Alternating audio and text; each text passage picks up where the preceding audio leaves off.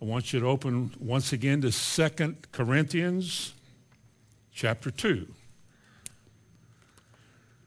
2 Corinthians chapter 2, verse 11, just briefly, where it says, "Lest Satan should get an advantage of us, for we are not ignorant of his devices."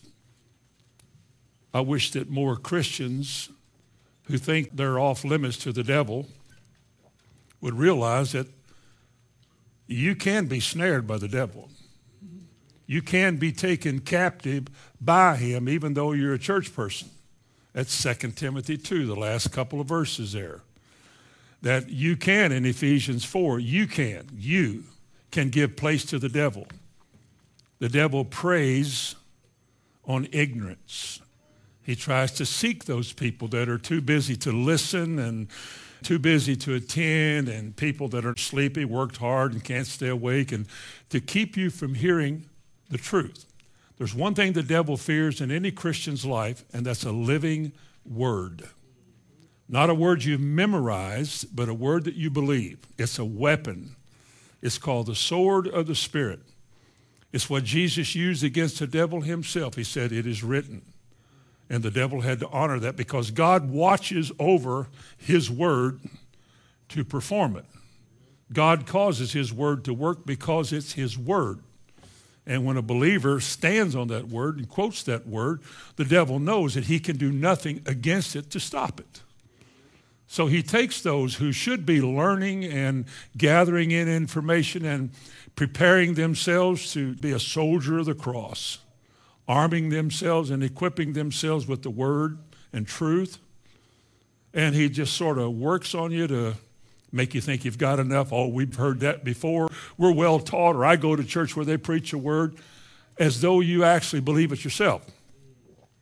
He wants you to assume that you believe things. Maybe just as a casual thought, oh, I believe all of that. Yeah, I'm a Bible believer. I believe the Bible. And you really don't know that much about it. And so the devil isn't afraid of church people, not afraid of us teaching and learning, not afraid of you going to church. He just doesn't want you to believe it. He doesn't mind you quoting Scripture as long as you're unwilling to stand on it. Because there's power in the Word. We have to learn that. So we are not to be ignorant of his devices because the Word alerts us to methods, which is what this word can mean, wiles of the devil, tactics, schemes, devices, the various ways in which the devil seeks out those that he can mislead, deceive, or seduce. And the Bible speaks of all of those things as things that happen to Christians. So we need not only to take advantage of what opportunities God gives us in his word, but to learn what these things mean and then hide this word in your heart. For the Bible says this word is life to those who find it. It becomes health to all your flesh. Amen. Now, we started last week with a discussion of the occult. These little tracts you'll find out front. They're 5 cents a piece or 3 for $1, whichever way you want to go. The dollar would be better because you don't have to handle change. So anyway, this is a lot of information here about a difficult subject, but a common subject. Not very many church folks know much about the occult. They seldom ever relate their oppression and their problems, mental or physical or emotional, to some involvement with the occult where they gave place to the devil. And that was an open door for the enemy to come in and begin to oppress Christians. And a lot of people just don't know that. They wouldn't believe it. A lot of them wouldn't if you taught them. But you will, and that's why we're teaching you. And if there's one message, this is my conviction, one message every Christian should be thoroughly familiar with is this one. You really need to know what the occult is all about and why it's such a devastating thing, why it's such a bad thing, and why it's such a difficult thing that you guard yourself and not let these occult spirits come into your life or tempt you or attach themselves to you or your family. Because if they can, they will. The one definition of the occult is beyond the bounds of ordinary knowledge, something mysterious, hidden from view, or the word concealed. Well, that can apply to a lot of things. So we narrow it down as Christians and say that when you seek help for guidance, information, assistance, spiritual enlightenment about the future, tomorrow, what direction you ought to take, when you seek answers to those probing questions from any source other than God, you have turned to the dark world. God never okays seeking information from any source beside himself. Never. Remember Psalm 1? Blessed is the man that walketh not in the counsel of the ungodly. There are just some things that we Christians have to learn about who we turn to, who we seek help from. In Psalm 32:8, God said, I will instruct you and I will teach you in the way you should go. And we're too busy to wait on the Lord. So we begin to seek information. Maybe playfully. You may read a horoscope every day and you find it interesting. Did you know there's a spirit behind the horoscope? It's a fortune-telling or a soothsaying spirit. Now, intelligent people in this computerized age will laugh at such nonsense. They think that people like me, I'll leave you out of it, they think that people like me are just overboard with all this spooky stuff and that this is just games, just Ouija board and a horoscope. That's not really demonic. It's just a game that kids play. It's just a thing that people do. There's nothing wrong with Halloween. Oh, witches are just little fun things. Well, they are until you read Exodus 18:22, where God instructed his people, thou shalt not suffer a witch to live. He didn't think much of them either. So if that's God's attitude and view towards it, I don't want anything to do with it either. So I avoid anything that they have anything to do with. But all forms of fortune-telling, palm reading, tarot cards, some say they read tea leaves, and in the islands they read bones and entrails of animals and omens in the sky for guidance and predictions of the future and what you're going to do, who you should marry, should you go, should you stay. And people seek out people who have this familiar spirit or who think they know something about the next world, about tomorrow. They seek them out for guidance. Some people read a horoscope every day, or they consult their astrological charts to see if the stars are lined up right. I used to say all the time, my stars. And one day Bonnie said, don't you know that's occult? And I should. I said, you know it is, isn't it? And she said, yeah. So I quit saying my stars because a lot of people say that. We learn that. Oh, it's innocent. Well, it is until you learn what's behind it. And then it's not so innocent. It's innocent to the unlearned and to the ignorant. And I don't mean that as a put down. I'm just saying the ignorance means lack of knowledge, lack of understanding. And you can really get in trouble with ignorance, especially as a Christian, because the Bible says, my people are destroyed for a lack of knowledge. Or as Isaiah said, my people have gone into captivity because they have no knowledge. They're living in a way that is not in harmony with God's word, and the devil takes advantage of them and does things in their life and then blames it on the times of the family tree. Well, nobody's perfect, and after all, who can? And you never relate your problems, your family problems, your marriage problems, your school problems, your emotional problems. People never relate that to some demonic invasion in their life, but it is. That's where it comes from. God never saved us to live like that. You know that? The redeemed of the Lord were not to be bait for the devil. We are to put him under our feet and overcome him in all things. We can only do that if we know what we're dealing with. Like the Harry Potter stuff. I've heard churches, when that first came out, I'd read stuff that would be sent to me, faxed to me from internet, that Harry Potter was not demonic. As one person says, if half of your brain works, if you had to watch at least 5 seconds of it, you would know it's demonic. All the witches and the magic. There is nothing of God that relates to God ever that is magic. No luck, no magic. When God does things, there's no magic to it. I've had people say, you know, when you say I haven't had any pills and medicine and all that stuff for going on 40 years now, they say, well, boy, you're lucky. You need to knock on wood. I don't need to knock on anything, and it has nothing to do with luck. It all has to do with doing what God wants you to do, the way he wants you to do it, and paying the price to do it that way, because very few people will agree with what you do. But you know in whom you have believed, and you're willing to put him before anybody else. Jesus said if you can't do that, you can't be a disciple. If you put mother, father, anything before me, even your own life, you can't be my disciple. Well, I want to be a disciple. I want Jesus to recognize me as a disciple. I don't want to labor through this life trying to make ends meet. I want that Psalm 91, with long life I will satisfy you. That's what I want. And show you my salvation. Well, it's a wonderful salvation, God's saving ways. When he makes you the head and not the tail, above and not beneath, blessed going out, blessed coming in, whatever you put your hand to, that's his salvation. I don't want anything to come in my life and keep that from working. I don't want some fortune teller wanting to tell my fortune at the fair or the carnival. I don't want that to be a moment when there was a demonic attachment to my life. I want to be free from all that stuff. I want to keep my distance from all this stuff and keep the devil from arm's length. I don't want anything to do with Walt Disney and Disney World and all the Magic Kingdom.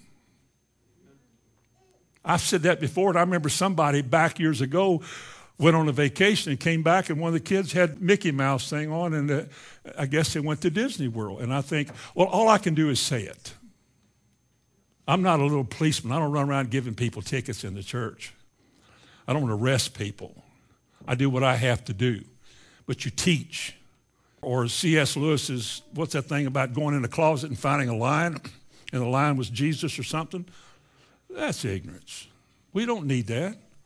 I don't need some kind of a superficial story like that to somehow be portrayed as the kingdom of God and the Lord Jesus Christ. All the magic that goes with that and all these things. I don't want that. Don't want anything to do with it. Don't want their books, tapes, videos, nothing. Now, so far, we said this last week in the Old Testament, Genesis 11 and verse 4, the first instance of the occult or seeking after information to the future other than God's way was the Tower of Babel.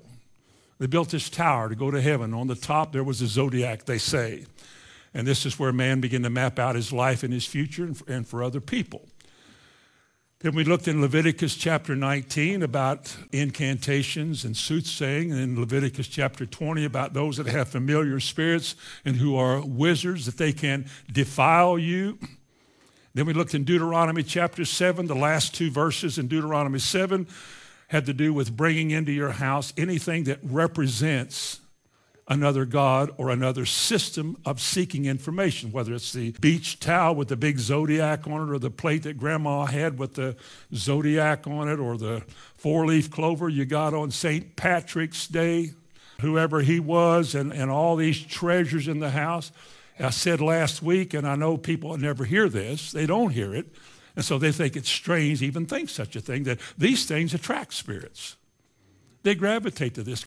God said when you bring those things into your house, they become a snare unto you and becomes an abomination. You don't get blessed anymore. And I wonder how many people, I don't know, no way I could know. I just wonder how many people have found themselves without blessings because of such things as that.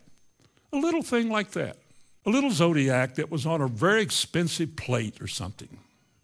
Oh, it's just an innocent thing. Well, it might not be. It might be the reason your kids can't sleep, or maybe the reason your kids don't do well, or maybe the reason you and your wife are not getting along, or maybe the reason why you have this chronic problem you can't get over, or you can't believe certain things that God says, or you can't stay awake during the church service. Why would the devil do any of that? Whatever he can do, he'll do all of that. We never realize when we're not doing well and things aren't going right, something's wrong. Shouldn't you say that? I'll speak for myself. If I'm not doing well, I know something is wrong because I expect to do well.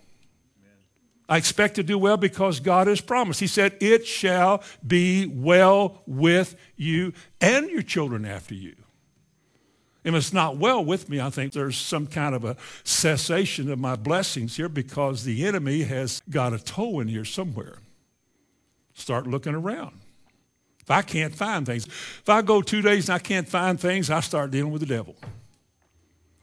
And those who don't watch somebody go, ho, ho, ho, he's crazy. No, I find what I'm looking for. There's nothing crazy about finding stuff. Nothing crazy about turning things right side up instead of being wrong side down. Nothing wrong with having peace every day. There's nothing wrong with having joy in the midst of clouds. There's nothing wrong with having a good attitude and having good things to say. There's nothing wrong with desiring to do good and not evil. Amen.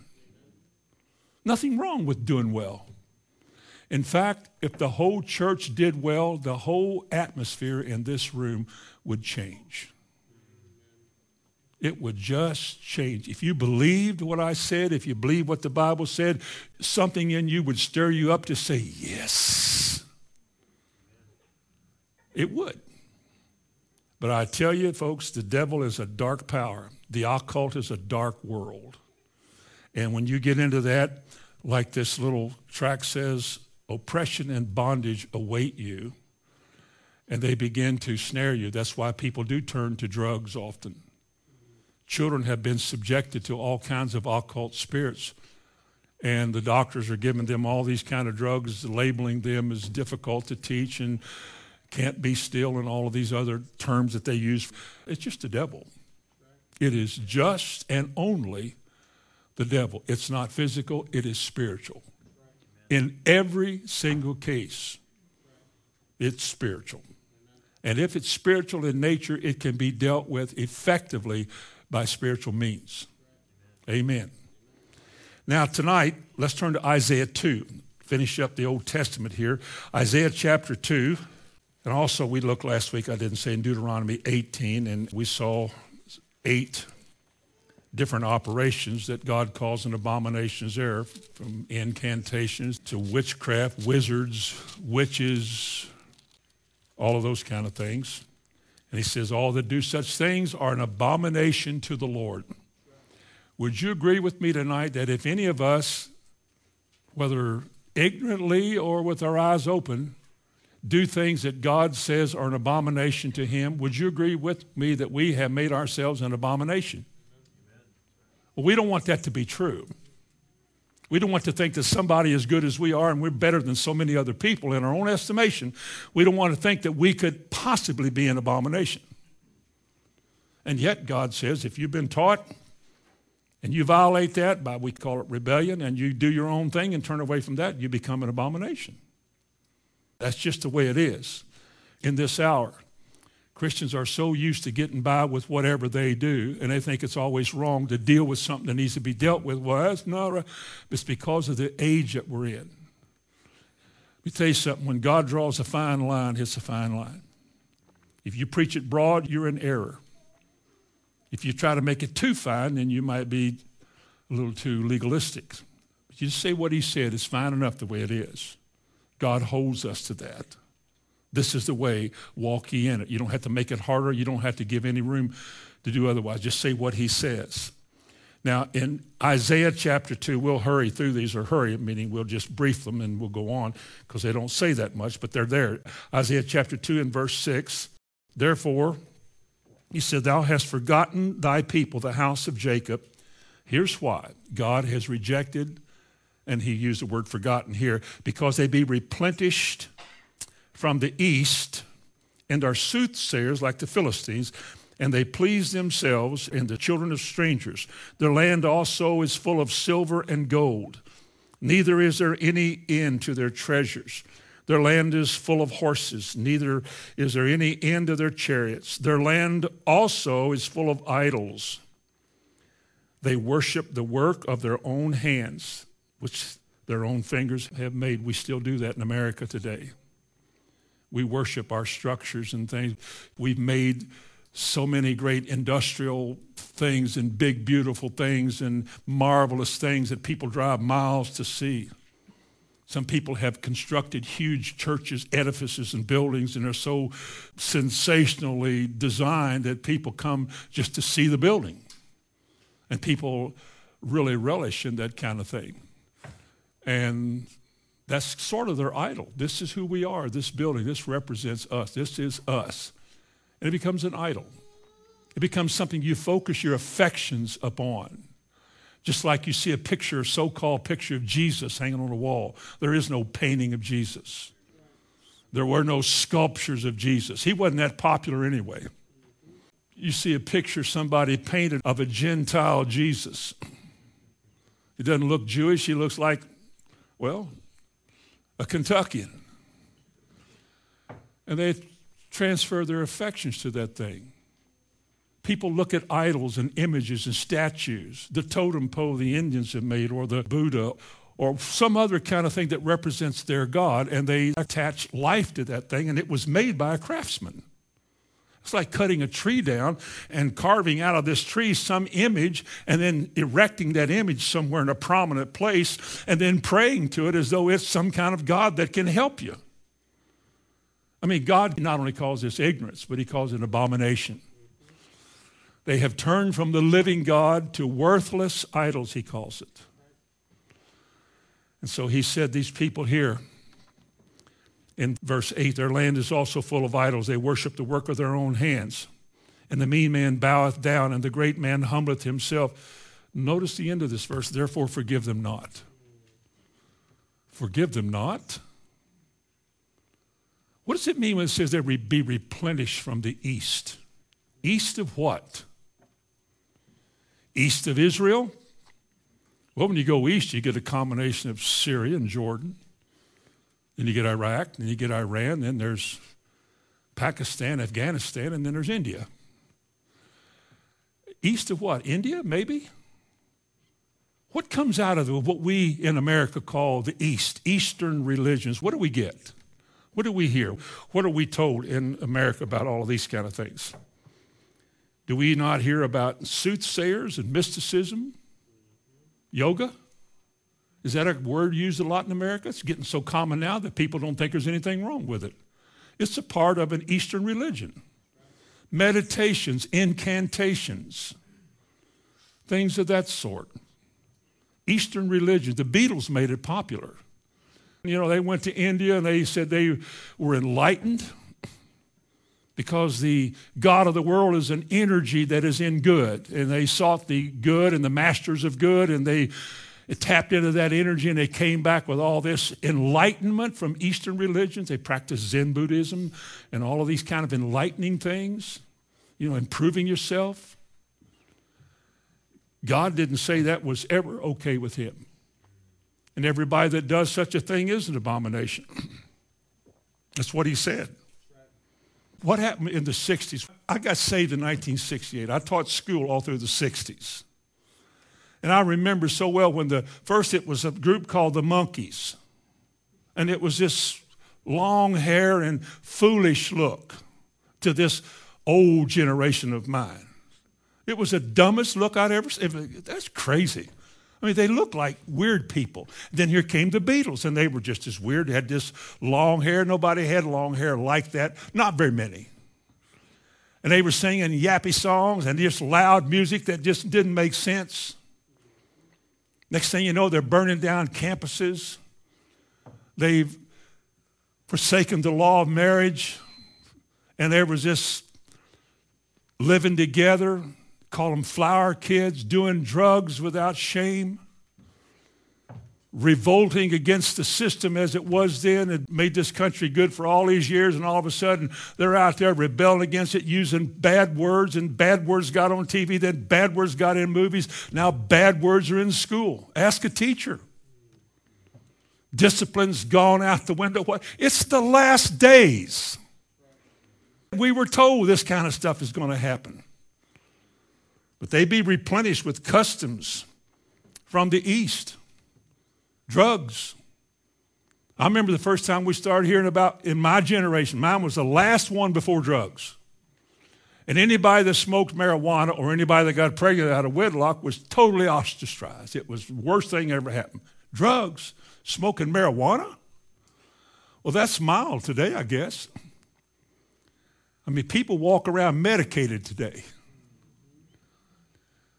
And I'll get to this in just a moment about the effect of drugs in the last days as the Bible points it out and shows us things about it. Let's go on to Isaiah 8. Turn over a few pages to Isaiah chapter 8. Verse 19, concerning the time you need to know what's going to happen and what's going to happen tomorrow, what should I do about this?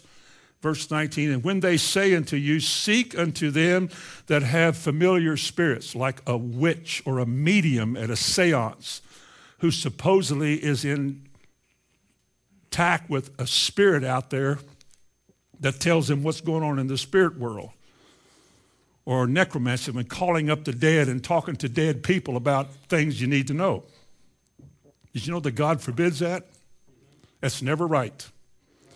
But seek after them that have familiar spirits, and unto wizards that peep and mutter. Should not a people seek unto their God for the living to the dead? Should not we prefer seeking after God? Peep and mutter were words that describe incantations, little formulas that were taught and trained by these deceptive areas, that if you say these, we used to call it abracadabra. I'm just using that as an example. If that means something bad, I won't use it anymore, and it probably does. But if you say abba-dabba-dabba-dabba, abba-dabba-dabba-do, say it 10 times and you'll get something to happen.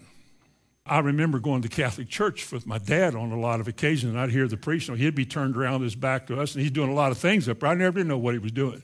But I learned later he's working a miracle. He's turning cheap wine into blood. You didn't get it, he drank it all in the Mass, and it was going through all this kind of stuff, and he would talk in Latin. And it was so low. I would call that peeping and muttering. He wouldn't wear a loudspeaker when he did that.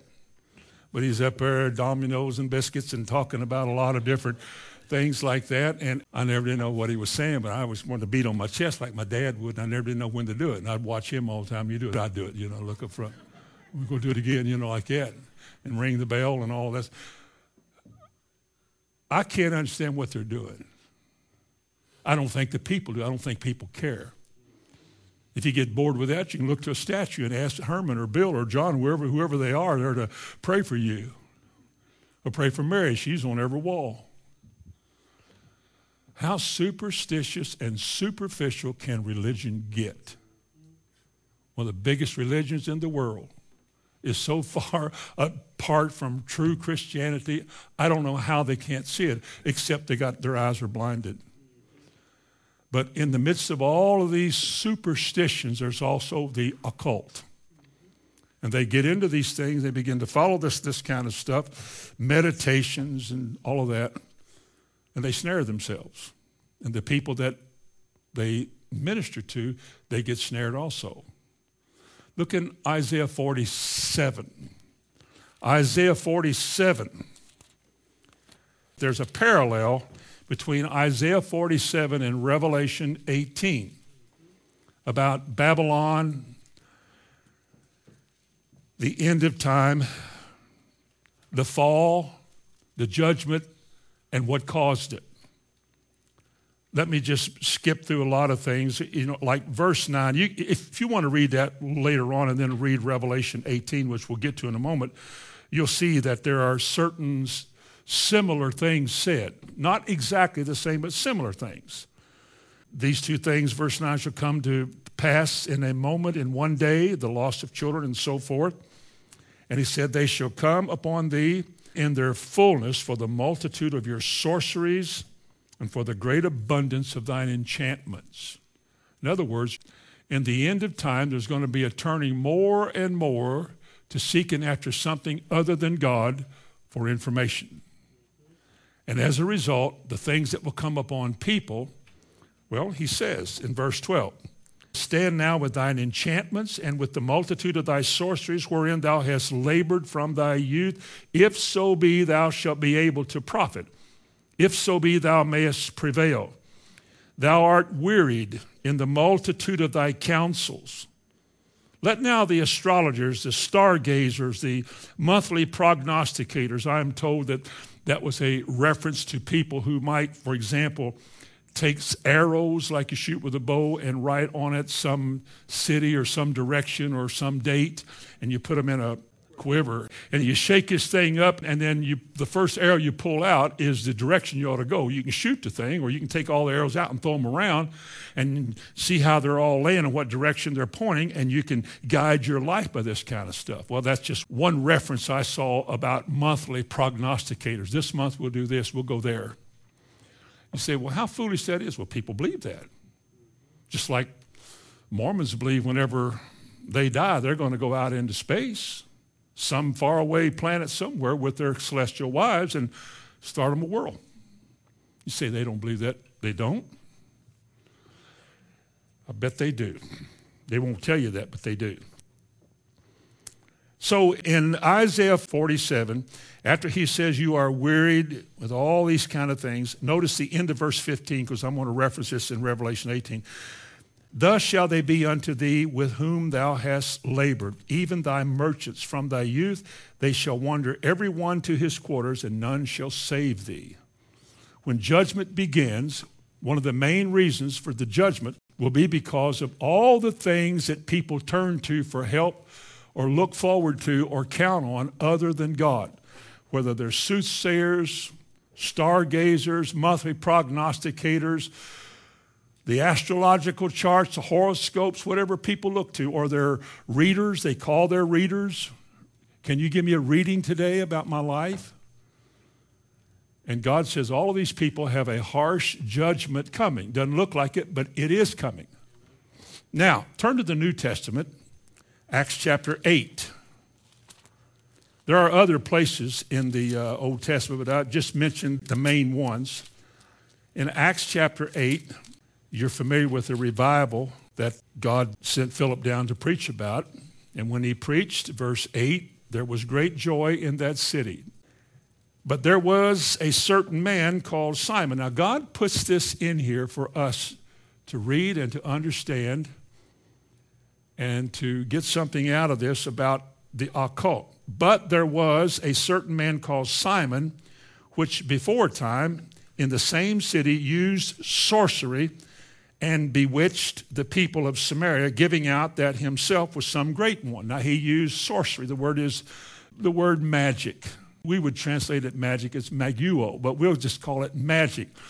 So this guy had some occult workings, some kind of a spirit workings. And the devil does accommodate these men. Some strange things do happen. Sometimes they can get a prediction right, and that just simply more and more misleads people. But this man gave himself out to be some great one, and the people, verse 10, they all gave heed to him from the least to the greatest, saying, this is the great power of God, they said.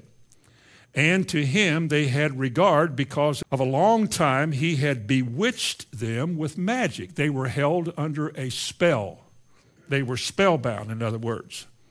I looked up the word magic, and it simply means to practice magic. It's a form of witchcraft or a form of control. Anytime somebody is controlling somebody else, whether by intimidation, threats, whatever, the spirit behind that is witchcraft. Whether it's a woman trying to control her husband, or somebody in the church trying to control the preacher, any kind of a control spirit, especially a spirit that brings fear if you don't do what I say, unless, of course, you're a parent instructing your child. Things that are out of harmony with what God's word says that have to do with controlling people is a form of witchcraft. It's a form of witchcraft. And this man used witchcraft because these people looked to him and they followed him. But, verse 12, when they believed Philip preaching the things concerning the kingdom of God and so forth, they all got saved. And that's when they sent Peter and John down to pray for him that they might receive the Holy Ghost. Now notice in verse 18, when Simon saw that through the laying on of the apostles' hands the Holy Ghost was given, he offered them money, saying, give me this power that on whomsoever I lay my hands he may receive the Holy Ghost. He obviously had tried that. It didn't work. So he tried to buy it. Now the Bible doesn't say he tried it and it didn't work, but he obviously didn't have it and he tried to buy it. Are you with me? Because what the apostles had, he didn't have. And they wanted what he had because the people looked to these apostles like they used to look to him. And he was no longer regarded for what he was. They regarded them as being greater. And the apostle said, how much will you give us? Verse 20. But Peter said unto them, thy money perish with thee, because you have thought that the gift of God may be purchased with money. You have neither part nor lot in this word. Matter is word, logos. For thy heart is not right in the sight of God. Repent therefore of this wickedness, and pray God, if perhaps the thought of thine heart may be forgiven thee. So that's what happens with people who are in witchcraft. People who are able to bewitch other people, to make you think that if you want anything, you need to come to me. I'm the one that's got it all. Look in chapter 13, Acts 13. You see over here how God feels about the devil and what the devil tries to do. Acts 13, verse 4, so they, being sent forth by the Holy Ghost, departed unto Seleucia, and from thence they sailed to Cyprus. Verse 6, when they had gone through the Isle of Paphos, they found a certain sorcerer, a magician, a false prophet, which is what they all are, a Jew whose surname was Bar-Jesus, who was with the deputy of the country, Sergius Paulus, a prudent man, who called for Barnabas and Saul and desired to hear the word of God. But Elymas, the sorcerer, for so is his name by interpretation, withstood them, seeking to turn away the deputy from the faith. Now that is essentially the work of the devil in a nutshell against Christianity, to seek to turn you away from the faith. That's why there's so much deception. To seek to turn the deputy away from the faith. Then Saul, who is also called Paul, filled with the Holy Ghost, it doesn't mean he started speaking in tongues. That's a way of describing a specific, special anointing for the moment. Then Saul, who is called Paul, turned and said to him, this is what God says about all demonic activity, all of it and any of it. This is it. Verse 10. O full of all subtlety or fraud, and all mischief and wickedness, you child of the devil, thou enemy of righteousness, wilt thou not cease to pervert the right ways of the Lord? That's what the devil does. That's what a seducing spirit does. That's what a deceiving spirit does. That's what causes people to wander, be misled, lose heart, and faint. Because the word no longer means what God said it does. Somebody talks somebody out of it, tell them it doesn't mean that. You really can't count on God to heal you. He doesn't do that today. Some of the worst ones that do this are the fundamentalists. The Bible-toting fundamentalists have talked so many people out of their faith for healing and deliverance and the baptism of the Holy Spirit. And what God says about people that do that, well, you read verse 10. It's not very gentle. Wilt thou not cease to pervert the right ways of the Lord? Why would anybody pervert what's right? Because they don't want it to be like that. They have a way they want to do it. There is a way that seemeth right, and the ways of death. Oh, surely not. What did it say? Read Proverbs 16. It's a way of death. That's the way it works. Look at chapter 16. Acts chapter 16. It happened all through the book of Acts. All these little islands that Paul went to, they were steeped in superstition and occult practices and people who were misleading and demonic. Verse 14, and a certain woman named Lydia, a seller of purple, in the city of Thyatira, God opened her heart, and she believed the things that God said which were spoken by Paul. And she got baptized. Praise God, we got something going here. Now verse 16.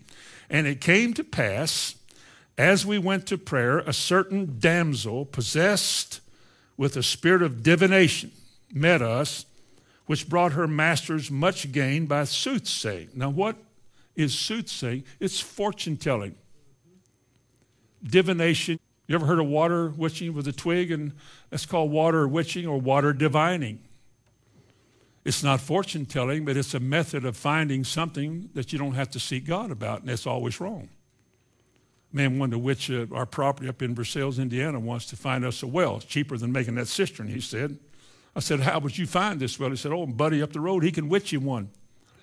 I said, not here he can. He said, why not? I said, because that's not of God. Well, this old heathen thought that was nuts. Not of God? What's God got to do with it? What are you going to do, preach to him? It goes in one ear and right out the other. Sometimes you just don't cast your pearl before a swine. You say what is true and you leave it at that. I said, I don't want that done here. I don't want it on my property. I'd rather have a cistern with stale water than some kind of a other thing to happen. It don't make any sense to me. I'm sure it doesn't. I'm absolutely sure it doesn't make any sense to you. But that's your problem, not mine. Now notice it said here about soothsaying and the spirit of divination. Now let me give you two different sources and their comments about the word divination. One of them comes from Vincent's Word Studies. He said this, literally divination now, a spirit, a python, a pythos it's called. In Greek mythology was the serpent which guarded Delphi. According to the legend, as related in the Homeric hymn, I don't know what it is either, but I'm just telling you what the guy said. Apollo descended from Olympus in order to select a site for his shrine and oracle. That's a little hole where he would be. Having fixed upon a spot on the southern side of Mount Parnassus, he found it guarded by a vast and terrific serpent, which he slew with an arrow and suffered its body to rot in the sun. Hence the name of the serpent, Python, means literally rotting. So divination is a rotten thing, all right?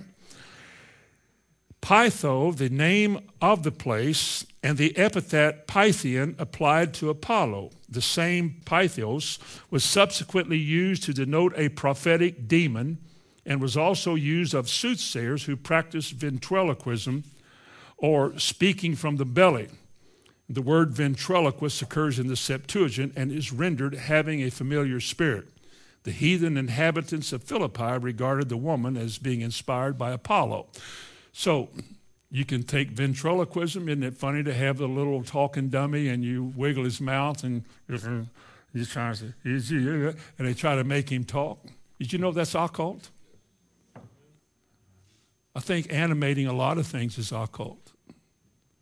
Now you can do what you want to with your puppets and muppets and all those kind of things, but there's something that's spiritually not right about that. Making something look alive, it isn't alive. It would make as much sense to me as playing in some play, playing like you're the devil.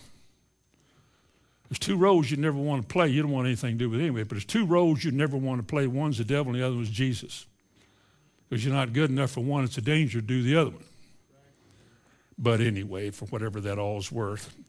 Another article, this is in the word study, part of my Greek word study. It says this, Python, the Greek name given to the mythological serpent or dragon which lived at Pytho beneath Mount Parnassus and guarded the Delphic oracle. The name then became the surname of Apollo, the god of divination in Greek mythology, and hence applied to all oracular and divinary spirits. Such persons generally spoke with their mouth closed, uttering words considered beyond their own control, and so were also known as ventriloquists. So I would say you should avoid ventriloquism or any form of transferring a voice to something to make it look like something else is talking when the thing can't talk. It's occult. Anyway, this is what the Pythian servant, the spirit of divination, had. And this woman had this spirit that worked in her, and people came to these guys, say, ask her this. They say, we will for a fee. And she would turn to them and tell them something. I don't know. They must have believed it because they made a lot of money off of her. Well, Paul cast the spirit out of her. Said for several days she followed Paul around and said, these men are of the Most High God. Well, we would say, well, what's wrong with that? You see, God doesn't need any assistance from the world of darkness. Maybe if she could follow the Christians around and agree with them, that people would think that maybe what she's doing is Christian. Maybe it's okay to do that. I mean, they're not saying it's wrong. I mean, after all, these men are from God. These are God's men right here. And then she would keep doing her other thing. And look at verse 18. Paul, being grieved, turned and said to the Spirit.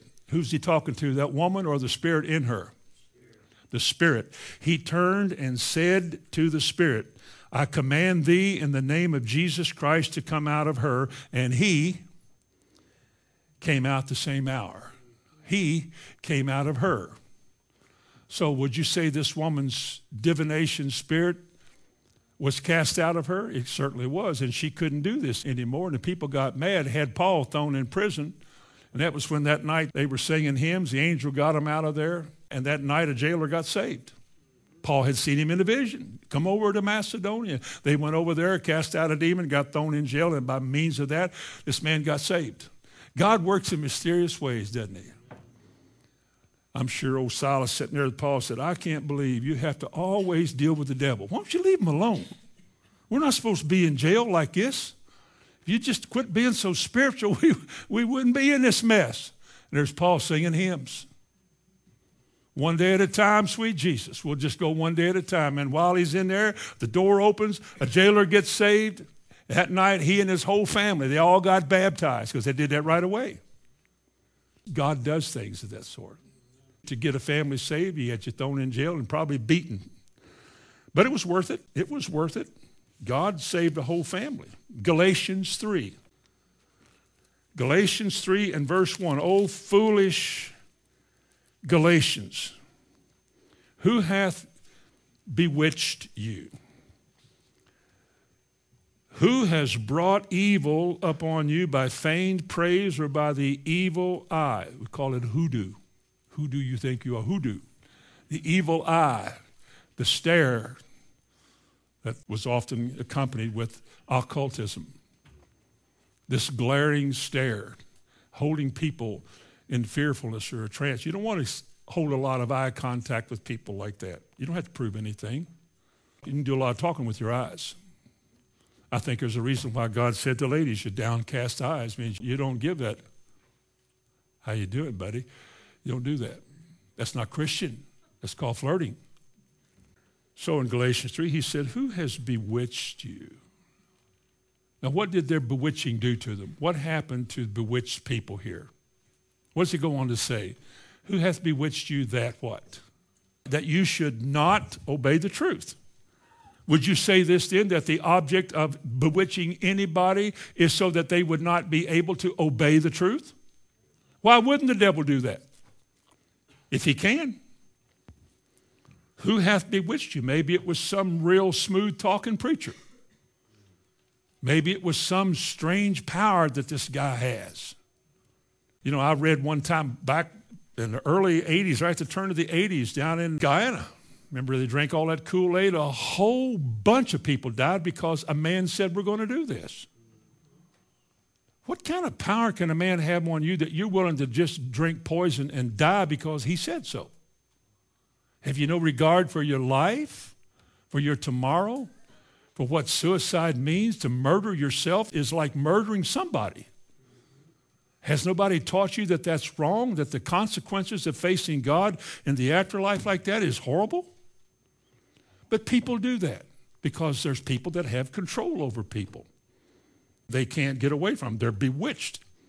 He said, who hath bewitched you that you should not obey the truth? It's called witchcraft. It's a controlling spirit. Look in chapter 5 and verse 20. He began in verse 19 talking about the works of the flesh. Now remember this. The flesh is the only thing the devil can use in a human being's life to manifest himself through.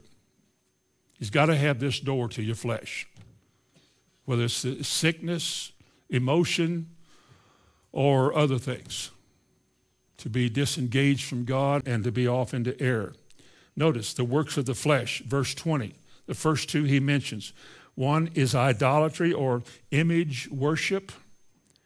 And the second one is witchcraft. Now the word for witchcraft here is interesting because it's this word, pharmakia. How many of you know what pharmakia is in English? Pharmacy, pharmaceuticals, drugs. Whether the making of drugs or the taking of drugs or the dispensing of drugs. It all has to do with drugs. You mean like street drugs? Well, I know a lot of people pay a whole lot for certain kinds of over-the-counter pharmaceutical drugs. Is OxyContin still a hot item? I know you don't know. When my mom died, I poured a whole bottle of that OxyContin down the drain. I probably shouldn't have done that. That loaded the water system up for a while around there. People walking around with their eyes bugged out. But some of the drugs that people buy on the street today are drugs you can get over the counter. It's almost hard to find today in athletics, Hollywood, even in the church, people that aren't some way acquainted with drugs and what drugs do to people and the effect they have in the community. How much crime and murder and death and hatred, ill will, how much of that kind of stuff comes from drugs? What about drug cartels? Is there any crime there? Do innocent people ever die because they get caught in a gun battle between drug-infested people? People who sell drugs know that drugs not only ruin a person's mind and a person's life, but most likely they'll steal from somebody and probably hurt somebody to get money to buy those drugs. They just taint the whole fabric of society, drugs. And some don't want to say that this could be certain kind of drugs. Sure, we would all have problem with something that would help a diabetic stay alive and function. I don't think people are looking to take that. I'm not going to outline everything that keeps people alive and people that any kind of a compound that people take today that it's all demonic. I'm not going to praise it either. But I'm going to say a whole lot of the drug world not only is harmful to the human body, what drug is made that doesn't in some way adversely affect the human body? Have you ever heard them advertise one of those overpriced drugs on TV and then they talk real fast at the end of it to tell you what it does to you? I've even heard one of them, they couldn't help get the word in, everything from heart attacks to strokes to cancer. If you take this drug long enough, I think, the problem you got isn't as bad as what it happens to you when you take that stuff. But people do. Because not only are they hooked on this stuff, but their flesh craves the feeling that they get or the relief that they get. And they don't want to turn to God and trust God for this because it's too easy to go down and get this thing filled out, and you don't have to go through all of that kind of stuff. Listen to what Mr. Wuest, the Greek authority, said about this word. He said, witchcraft is from pharmakia, which word speaks in general use of drugs, whether helpfully by a physician or harmfully by someone whose purpose it is to inflict injury, hence in the sense of poisoning. Well, do drugs poison people? Let me tell you something, all of you, everybody here. Everybody in this room would be better off if you were there to never put another drug in your body, to live the rest of your life drug-free. Amen? You just do better. But you're taught by the world out there, if you can get away from it, you can overcome it. But the world teaches you that you can't exist without this. You can't function normally in this high-tech age with all of our pollutions and the icebergs are coming after us and everything is breaking down. We're going to blow up. You can't function without drugs, and most people can't. I heard the other day of how many $1 billion a year is spent on drugs in America. And how many out of 10, I couldn't believe it. I thought that much, those many people take at least 1 or 2 prescription drugs all the time. This country is coming under a drug system, let alone all the other drugs that go off in the alleys and in the big cities and the cartels and the evil people of this world that are bringing. Albert Barnes said in his commentary about pharmakia, or witchcraft, he said the word which is used here, pharmakia, whence our word pharmacy, a medicine, poison, magic potion, means the preparing and giving of medicine. That's what he said. Now you draw your own conclusions from it. W.E. Vine, the use of drugs usually accompanied by incantations and appeals to occult powers, causing one to be mentally altered or to trip out. He didn't use the word trip out, I did. I coached a kid in high school once. After I left Charlestown, I don't know whatever happened to him, but I had heard that he became a doctor and he got hooked on drugs, the kind you get over the counter. Not the street drugs, but the ones that you write these things for. He got hooked on them. He got caught. And they put him up and told him that if you don't quit doing this, you're going to lose your license and so forth. And I was told he told somebody he did not think he could live without that feeling. A doctor. I mean, he got so used to this being altered and having a different consciousness. He became somebody else, somebody that he probably liked. And when he came down, he probably was a hard come down off of those drugs. And he was caught and denied this. He committed suicide for drugs. Now, this comes by these occult powers into a society. And they're blazing away right now. They're after your kids. They're after you all. Just smoke one joint. Just take one of these pills. Take a Benny, just a little Benzedrine. It's speed. And you'll just be so, then you come down, you never felt as bad in your whole life. That's what I've been told. Terrible. But he said the devil needs somebody who has this fleshly appetite and desire to get into that, and this is the work of the devil. Witchcraft, he said, and drugs. And to promote that some more, go to Revelation as we come to a close now. Revelation chapter 9 and verse 21. I got to reading this today, and I went back to start in chapter 7 and read slowly through chapter 7, then chapter 8 at these judgments and these trumpets and these different kinds of judgment and the horrific effect it's going to have on the earth in this time. A third of all men will die, a third of the trees, a third of the grass, the sun, the moon. Everything's going to be affected by these judgments of God. When these angels stand and blow these trumpets and another judgment comes. You want to know why? Revelation chapter 9 and verse 21. Neither repented they of their murders. 4 things. So prominent today. Murders, magic, witchcraft, not drugs. Not magic, not witchcraft, drugs. Murder, drugs, sex, and stealing. Has there been a week gone by that you have not heard about identity theft? And how many people are being stolen from today by shrewd and clever people who are so demonic? They want to steal your numbers, use your numbers, and buy things. This is what's coming to. The earth has so turned from God that in order to get what they want, they've turned to murder. What's abortion? It's murder. What is terrorism? Murder. What does a suicide bomber do to himself? He murders himself. He murders other people so he can go to heaven and have 70 virgins. That's all about sex. I've heard of women who blow themselves up. What do they get? 70 men? Well, you have to laugh because it's that ignorant. You think blowing yourself up so you can get a lot of wine, women, and song on the other side? What kind of a religion is this? But they believe it. They're misled. They think it's okay, and apparently they're willing to do it. But he said, neither repented they of their murders, of their drugs, or their sex, or their stealing. 4 prominent evils of the last days, causing great judgments to come on this earth. 4 things, right there in your Bible. Look at Revelation 18. I mentioned this a while ago, and the whole chapter is really interesting about the coming down of the end, how things are going to slow down and come to a halt. At the end of verse 10, alas, he said to Babylon, whoever Babylon is. Sometimes it sounds to me like it's almost talking about America.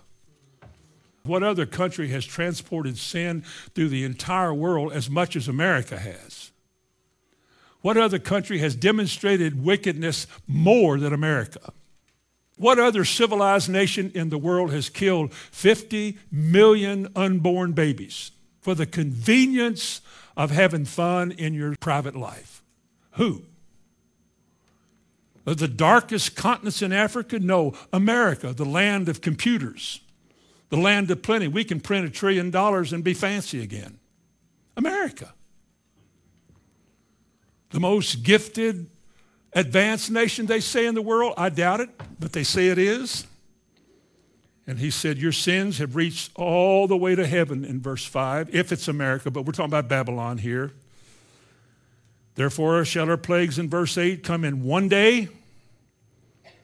Verse 9, her kings have committed fornication and lived deliciously with her, this Babylon.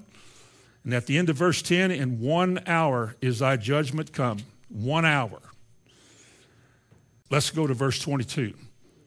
In the last days, this is towards the end, and the voice of harpers and musicians and the pipers and trumpeters shall be heard no more. The music is going to stop.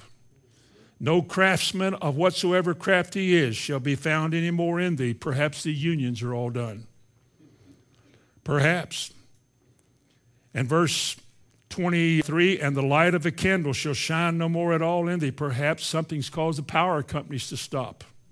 And the voice of the bridegroom and of the bride shall be heard no more. Weddings have stopped. Notice, you read this, verse 23, for thy merchants were the great men of the earth, for by thy drugs were all nations deceived. What do you think is the main product coming out of Afghanistan? Heroin. Heroin. What do you think the main product that coming out of Colombia, it was or probably still is? It's drugs. Who's buying all this stuff? Anybody that can get to it. People are glassy-eyed and misled. I think you get into drugs, you get into music. I think you get into the wild, crazy music that doesn't make sense because you're in a different zone when you're on drugs. You're not really who you really are. You're somebody else. You like who this other person is. You don't like yourself. You know what? There's a whole bunch of us in this room that for no reason need drugs. I don't mind being who I am. At a different time in my life, if you could drink 4 or 5 beers, then you could have fun because you get bold and stupid. But people now, you can do that with drugs and you don't have to have that smell on your breath. There's something about man that is weak, and the devil preys on that weakness so that he can, in getting men into those weak areas, drinking, all kinds of foolish pleasures, if he can get you involved, he'll snare you. And look how many people have been ruined. How many people have been ruined by drugs? All because they want to be somebody else than who they are. I want to be different. I want that feeling. I want that, hey, man, what's happening? I remember trying to pray for men one time to get saved, and I said about giving up drugs. He said, I can't. I didn't even talk about it. He said, I can't give up my music. It's rock music. Couldn't give it up. Because the two go together. Marijuana and drugs go together. He was snared. He still is. Couldn't give them up. I'm telling you all of this so you can see in this book for yourself what happens. Plus the crime, the syndicates, the unruliness of the whole world that's going after drugs. The whole world. People will sell their souls to get these drugs. Women will prostitute their bodies for their drug habit. They have no regard for what might not disease and infections. They just want that feeling. How cheap we have made life in this age. How cheap that we'll sell our soul for a little white powder. Finally, Revelation 21 and verse 8. Serious words here. But the fearful and unbelieving and abominable and murderers and women chasers and drug users and all idolaters and all liars shall have their part in the lake which burns with fire and brimstone, which is the second death. You're denied heaven. You're denied heaven. You need to read that. In chapter 22, talks about those that are outside of heaven. Verse 15, towards the end of the chapter. For without, those that don't have right to the tree of life in verse 14. Verse 15 says, for without are dogs, and specifically sorcerers, drugs, sex, murder, and idolatry. And whoever loves and makes a lie. You can't go to heaven. You can't go to heaven doing that. You are denied entrance in this world from ever making it into the next world. There's nobody in this room that doesn't have to deal with something in your life in some way and somewhere in the past. Some of you already have. You don't need to go through it all again. But I would say this. When it comes down to maybe you recognize that in your past you have been involved with these occult spirits, or you've opened the door somewhere, maybe at a carnival, maybe at home with the Ouija board, maybe at the Kabbalah or some of these other games. But you've opened the door.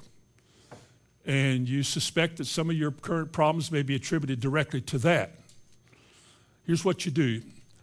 First of all, you pinpoint as best you can the place where you opened the door to the devil, where you opened up to him, if you can remember it.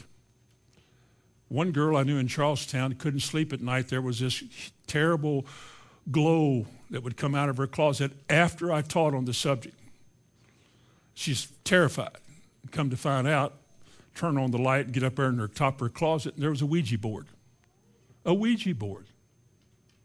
They got it out of there, get it out of the house, and everything changed. I preached at a church in Owensboro, Kentucky 100 years ago. A long time, at least 30. And the preacher there was telling me about some kids one night got together in a youth group to play the Ouija board. Youth group, obviously untaught and ill-informed, playing the Ouija board, and they called him, and they were all terribly upset while they were playing this thing and started dancing on the table. And they couldn't stop it. They were afraid to touch it. It was just dancing all over the table. The preacher came over, knew something about it. He said, I command this to stop in Jesus' name, and it did. And they took the thing outside and they burned it. We just paid so much money for that. You burn it. And all of those kids that were involved in that need deliverance. They need to renounce that experience as an act of getting themselves delivered. It's not like you have to run to somebody to do this. You can do it yourself. You pinpoint the place the devil came in, and then you confess it as sin. Remember Proverbs 28:13, whoso confesseth and forsaketh his sin shall have mercy. You got to confess it, don't justify it, and forsake it. And then thirdly, you renounce it. I renounce what I did. And fourthly, you break all associations. That is, you go home, you burn, destroy, break all associations, any books, any manuals, any kind of videos, video games, VCR. Let me tell you something about video games. Video games, I've seen so much that's demonic. Remember Dungeons and Dragons that came out once? That's mild compared to what they do today, but I've got this big article in I found today, a whole paper thing, and this guy who invented it talked about how intensely involved you can get into this until you really become the person you're playing. That's terrible. Because I suspect some people believe they're somebody else, and they don't get out of that. You think that video games are innocent? They are not. For any of you, you young men, young women, you're ratty-tatting on that video game, playing like you're you better be careful. When that thing has big demonic teeth and you're killing that sucker, got him. Do you really think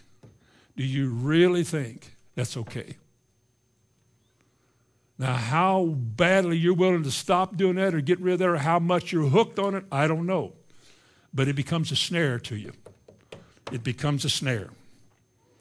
You break all those associations. You burn your books. And as far as I'm concerned, anything, everything you can find that has rock music in it, on it, you burn it, stomp it, throw it in the fire, whatever you got to do with it.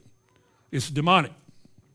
And finally, you confess faith in the power of and the authority of Jesus Christ, to whom you turn and to whom you lean on. You simply say something like this: Father, I recognize that many of my problems are due to my involvement with occult things. I renounce my association with and my time with, and then you name the thing. I had my Ouija board, whatever it is you did. I renounce that. And I break all association with that now in Jesus' name. And I know that opening this door has opened me up to oppression and everything else. I now consider myself to be clean from this. I renounce my sin. I command the devil to leave and flee from my life and my home in Jesus' name. Then you trust God. I can only tell you this. I preached this. I think this is one of the first things that we ever learned when I first got saved. We all learned it. We all tried to master these verses and remember these things to learn how to walk soberly and vigilantly and carefully through this life to avoid the appearance of evil and to resist any attempt to bring things into your life, coloring books that have demonic things in them. You don't want that. You need as a parent to look at it. Little gifts that your children get, 4-leaf clovers, hearts. I'll go ahead and tell you this. I found a blanket. Bonnie did, a blanket that's older than anybody in here. I think it was given to me when I was a baby. Somebody made it back way before then. And woven all through this thing in a pattern with little hearts all over it. We just found it. So I told her, put it out, get it out of the house. I'm going to throw it away, and we're going to the WD tomorrow and sew it in the WD. You know what the WD is, don't you? The Wadi Dump. I'm going to give it to them. Oh, that's a terrible thing. Your mother. I said, I don't care if I got it from Prince Charles or Queen Mary. I don't want it. I don't want it. It's just a piece of cloth. Amen. Bow your heads with me. Heavenly Father, in Jesus' name, I ask you now to minister to these people here tonight, the ones that need to deal with some things in their life, occult things. Give them a sober heart tonight, a sober heart, to be willing not only to recognize that they have been fooling around and messing with dark things, but the courage to break away from it, to break away from the sources of it, the people or places that promote it, and to distance themselves from this, to more and more put the devil under their feet and not give place to the devil. I ask you, Father, to make us diligent and sober, to be wary, to be wise as serpents and harmless as doves in this world. And ask you to deliver this whole entire church, whether little by little or all at once, deliver us from all these forms of wickedness. May this word fall into the hearts of all these people and live there and abide there and become a force. I ask it in Jesus' name. Amen. Amen.